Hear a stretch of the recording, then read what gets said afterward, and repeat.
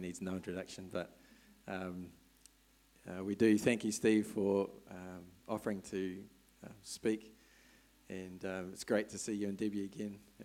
We miss our fellowship with you, and we just want to welcome you and invite you to come forward. Oh no, don't stay there, Steve. I've got Karen to come forward and do the reading.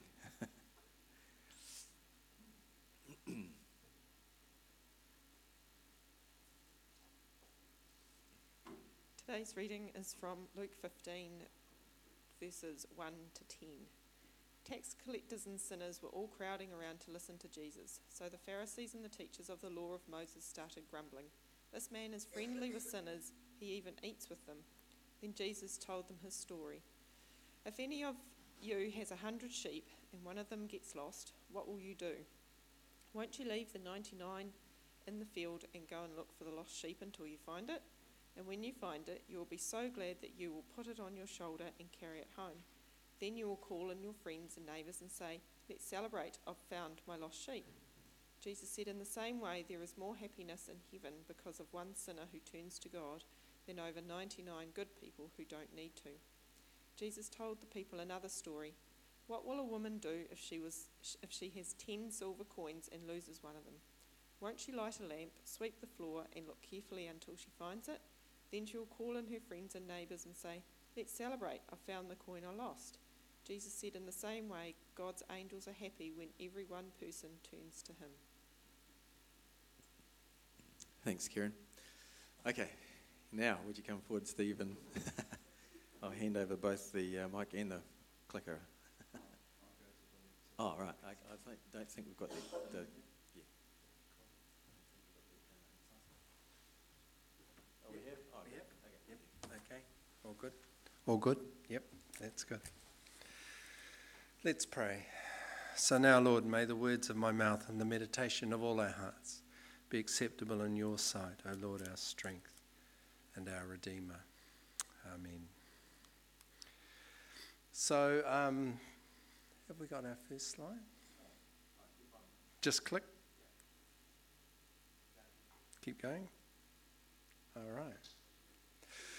So my apologies that I changed this reading, but I didn't change it. I just sort of didn't give Rose the correct numbers. So we're still in the Gospel of Luke. We're just a little bit of a different place. So thanks, Karen, for coping with that. So today's Gospel reading comes from part of Jesus' teaching while he's on his way to his final destiny in Jerusalem. And this middle section of Luke's Gospel is actually called the travel narrative, because it's the things Jesus did while he was traveling on his final journey from Capernaum through Judea and then on to Jerusalem for the Passover. So this is part of Luke's quite detailed exposition of the travel narrative, and it takes nearly a third of Luke's Gospel. So it's a single journey, but Luke treats this with a great deal of detail, basically a sort of a blow-by-blow account of Jesus teaching to different groups as he travels along. So this part of Jesus' teaching consists of 3 parables, all with the same theme. So we've got the parable of the lost sheep, the parable of the lost coin, and then thirdly is the parable of the prodigal son. And we're going to deal with the first 2 of those today. Now in John's Gospel particularly, Jesus is spoken of and speaks of himself as being the good shepherd, and that he knows his sheep by name, and that he knows that he's not the hired hand. The hired hand runs away when the wolf comes. The good shepherd stays and protects the sheep. And knowing all your sheep by name is a bit of a foreign concept in New Zealand and Australia, because what we have here is flocks of thousands of sheep. There's no way you can even know their numbers, let alone know them by name. And it reminds me of a story about a lifestyle block owner in Australia who had 6 sheep that needed shearing.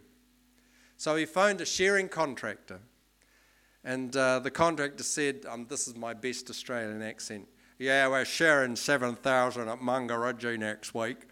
and then there's 3,000 at Wangaratta on Thursday and Friday. How many sheep have you got? And there was a pause. 6, said the lifestyler. Oh, 6,000. We'll need a week for that. Can't fit you in till October. No. 6. Oh, 600, that's good. We can do that in a day, probably the end of the month. No. Just 6. And there's this long pause. And then the contractor says, could I have their names, please? So, our relationship with sheep is kind of a different relationship from that lifestyle block owner. And when you're in Jesus' flock, it doesn't matter how big the flock is. He still knows you by name, obviously, but this was also true for shepherds in Israel. Their flocks tended to be small. They tended to know the sheep by name. They had names for their sheep. They had sort of characteristics. They knew their sheep. And so in this part of Luke's gospel, Jesus is speaking to the tax collectors and sinners. But as well as that, hanging around the fringes, they are hanging around the fringes, but as well as that, we've got the Pharisees and the teachers of the law. So we've got these two very different audiences to Jesus' parables. It's this sharply divided audience. On the one hand, the religious, respectable, devout Jews, and on the other hand, people who are on the margins and rejected by society. So the first parable is about the lost sheep. So I did a bit of research on the place of shepherds in Jewish society. They were usually looked down on by religious Jews because obviously by the nature of the job of being a shepherd, you can't take the Sabbath off. You can't sort of go say to the sheep, okay guys, you're on your own for today because I'm not doing any work. So because they had to work on the Sabbath, the nature of their job dictated that, they were looked down on by the religious Jews. But however, there are many notable Old Testament characters who were shepherds. We know, of course, of David, who began his life as a shepherd. And Moses, at one point, was a shepherd. So, in some passages of the Old Testament scripture, God himself is likened to be a shepherd. The most common of which we know is Psalm 23. The Lord is my shepherd, says David. So I think that Jesus also hooks into this tradition when in John 10:11 he calls himself the Good Shepherd. So although shepherds were looked down a little bit in society, I think there was also a sort of a parallel undercut running through Jewish society that shepherds were also people to be acknowledged. They weren't the lowest of the low. They weren't, people that we can despise. They may have to work on the Sabbath, but our tradition is that we have kings and prophets who were shepherds. And so I don't think they were despised or sort of viewed as the lowest of the low. Now, the core pattern established in this first parable about the lost sheep is also in the other parables, the lost coin and the lost son. That someone or something is lost, they're valued, an effort is made to find them or it, and when they're found, there's great rejoicing. And there's a sting in the tail. Remember the audience Jesus is talking to. In Luke 15, verse 7, he says, in the same way, there will be more rejoicing in heaven over one sinner who repents than 99 righteous people who do not need repentance.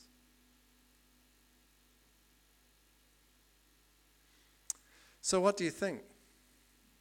When he says those words at the end of those parables, Remember, we've got two sharply divided audiences here. We've got the religious, respectable Jews. We've got the tax collectors and the marginalized people. So first of all, what do you think the Pharisees and the teachers of the law thought when they heard these words? Not a rhetorical question, genuine question, guys. I want you to give me some answers. They would have been upset. Yeah, particularly this bit, AD. This 99 people who don't need repentance have been pushed to one side. What do you think the tax collectors and the sinners thought? Yay, yeah, that's us. We're the lost sheep. They get it straight away. Both groups get it. And so the next parable that I'm going to move on to is the parable of the lost coin.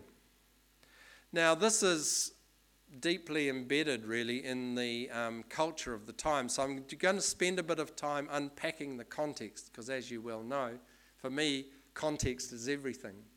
This is about the context of this. If we understand this context, we understand the depth of the parable.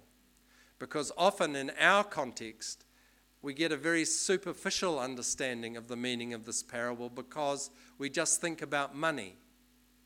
It's a lost coin. Oh, be like me losing something out of my wallet. Oh, damn, I lost my $50 note. I wish I could find it. I hunt around for it. It's not like that. There's more to it than that.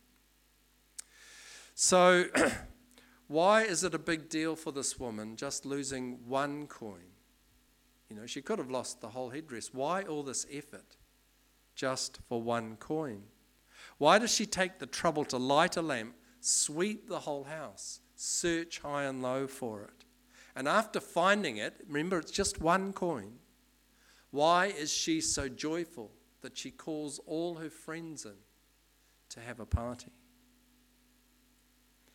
So the 10 silver coins are bound together as a dowry and a headdress for the woman to wear on her forehead for her wedding day and thereafter. And she would wear this piece of jewellery daily, even while she slept. This piece of jewellery would not come off her head. This dowry was her personal property in a culture where very few things were the personal property of a married woman. And it formed financial support. It was like their backup fund. This was their emergency fund if something happened that they needed to provide for. It also served as an indicator of the woman's status. It showed her wealth and it showed her faithfulness. And in modern society, this tradition still exists. This is a picture of a Bedouin woman from the Sinai Desert. So in some societies, this tradition is still there. Now, if the bride used one coin for a financial transaction without the husband's knowledge or approval, this was seen to reflect very badly on her character. Although it was hers, there was still an element of dialogue and negotiation that was needed. And the husband could take this lost coin as a reason for divorce. If he didn't know why that coin was missing, then in Jewish law, he could use that as a reason for divorce. So the coin meant much more to her than just the value of the coin. For her to lose it meant she lost face in her community. She became shameful before her husband. And so she makes a desperate search to find it again, because not only does her status in the community depend on this, depending on the husband, her marriage may depend on finding this coin. So she is sweeping the whole house and searching for it. Not just a bit of metal, not just a monetary value. She is searching for her right to retain her home, her shelter, her respectability, and her family. To have a safe and honourable place in her culture and society. Her right to mother her children and to be a wife to her husband. That's what's at stake here. And rightly or wrongly for that culture, when she finally finds the lost coin, she's overwhelmed with joy and she wants her friends and neighbours to celebrate and rejoice with her. And so Jesus repeats the admonition he made for the parable of the lost sheep. There is rejoicing in the presence of the angel of God over one sinner who repents. So losing things and then finding them again is really always, isn't it, a sort of an occasion of joy. For me, it's that habitual thing of where is my phone? These days we seem very kind of welded to our phones, really. They're not just a sort of source of communication. They've got all sorts of other things tied up in them. So not knowing where your phone is for this generation, anyway, for me, is a moment, that one of those panic moments, like, dear God, where's my phone? But I want to give you another personal parable about this, which is called the parable of the lost rings. And before all the Lord of the Rings fans get excited, no, this is not the One Ring, and I did not go with Frodo to Mount Doom. But I wear 3 rings. So I've got a wedding ring, an engagement ring, and an ordination ring. And they're all rings that Debbie gave me. And on the way back from Nepal a couple of years ago, when I was coming back on Air Malaysia, we had a stopover in Kuala Lumpur. So I went to an airport hotel, actually that very hotel. And because I knew from the internet that you could buy a shower and get freshened up there. So I went and I paid for my shower. I went in, had my shower, got freshened up, went away again, waited for the plane, and then got back on the plane and flew from Kuala Lumpur to Auckland, direct flight.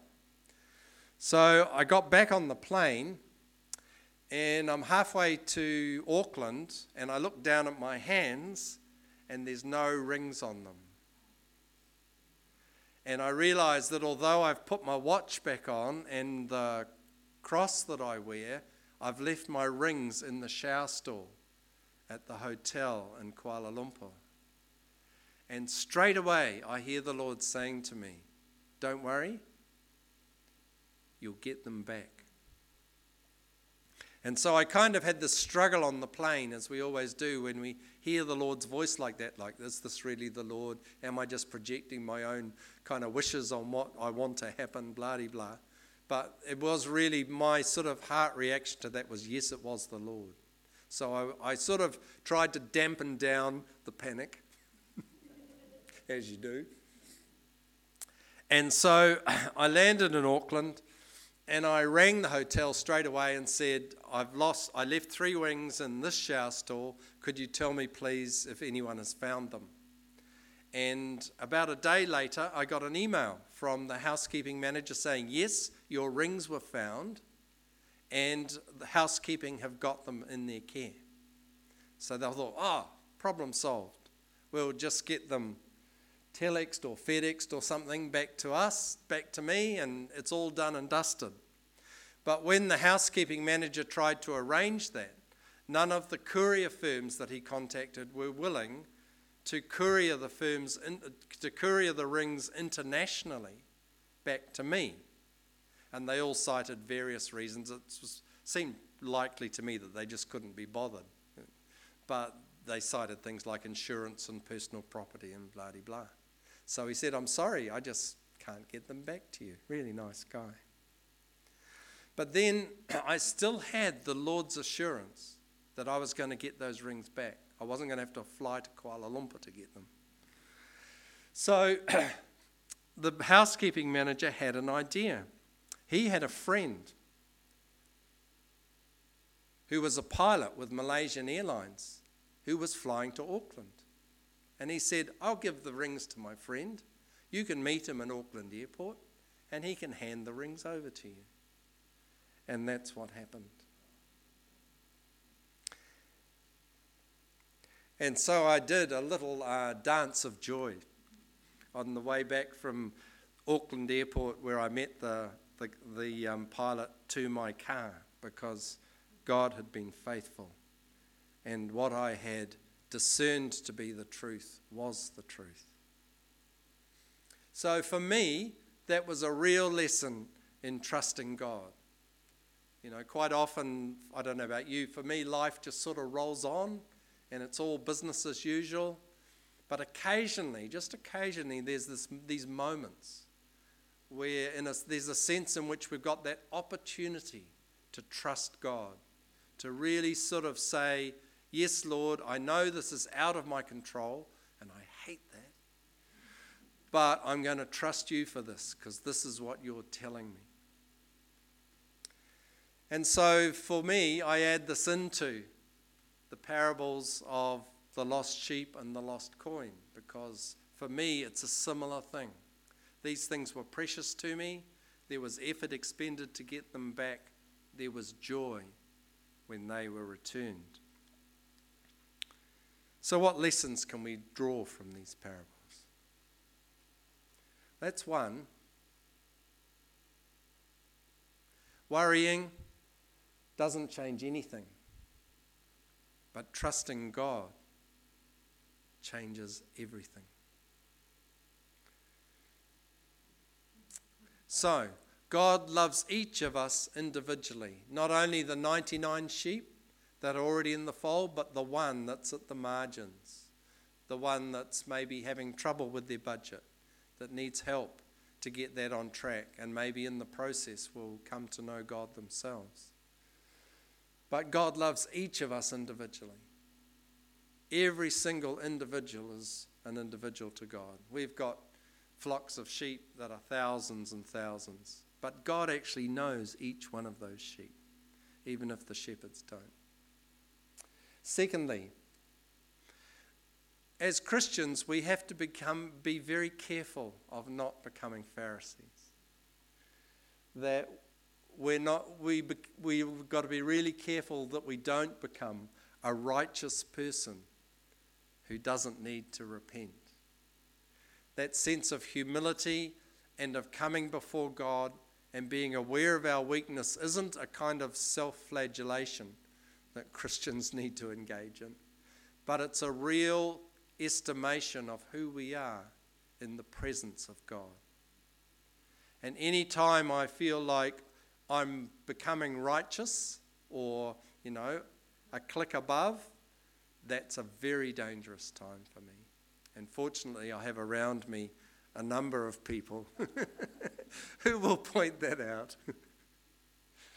And thirdly, this is a measure of God's joy. The importance of each individual is also measured by the joy that God has when they turn to Him.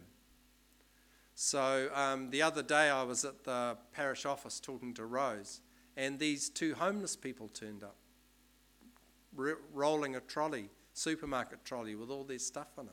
And they wanted somewhere to leave the trolley so that they could go into Winds and get some temporary accommodation sorted out. And